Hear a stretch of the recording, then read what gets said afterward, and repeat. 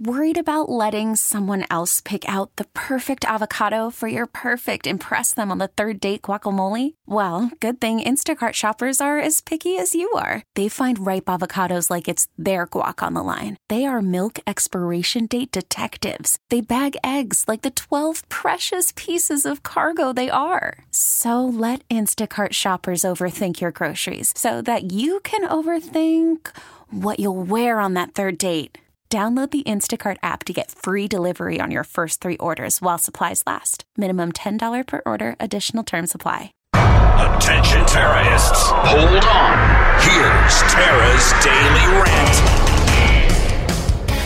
And if Kev was still leading the House, you can bet you he would have done what he was starting to do with all the major uniparty bills.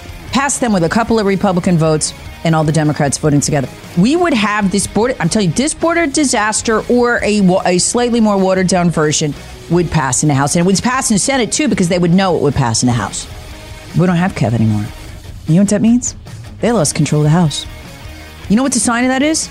They can't get Ukraine funding through the House. It used to fly through the House. Kev was always out there trying to get Ukraine funding. They can't move it.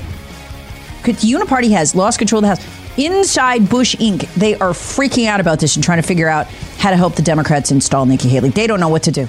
Terrorists swatted. Hear the Tara Show weekday mornings on News Talk 98.9. WORD, the voice of the Carolinas. Hey, Rob Bradford here. I have set out on a mission with my good friends at FanDuel to prove what I have known for some time. Baseball isn't boring. Now I have a daily podcast to prove it with some of the most notable people in the baseball world, screaming baseball isn't boring from the mountaintops, or at least agreeing to come on our show. Players, managers, GMs, and yes, even the commissioner of baseball, Rob Manfred. It has been a constant wave of baseball's most powerful voices. So join the revolution. Subscribe and soak in Baseball Isn't Boring. Listen on your Odyssey app or wherever you get your podcasts. You'll be glad you did.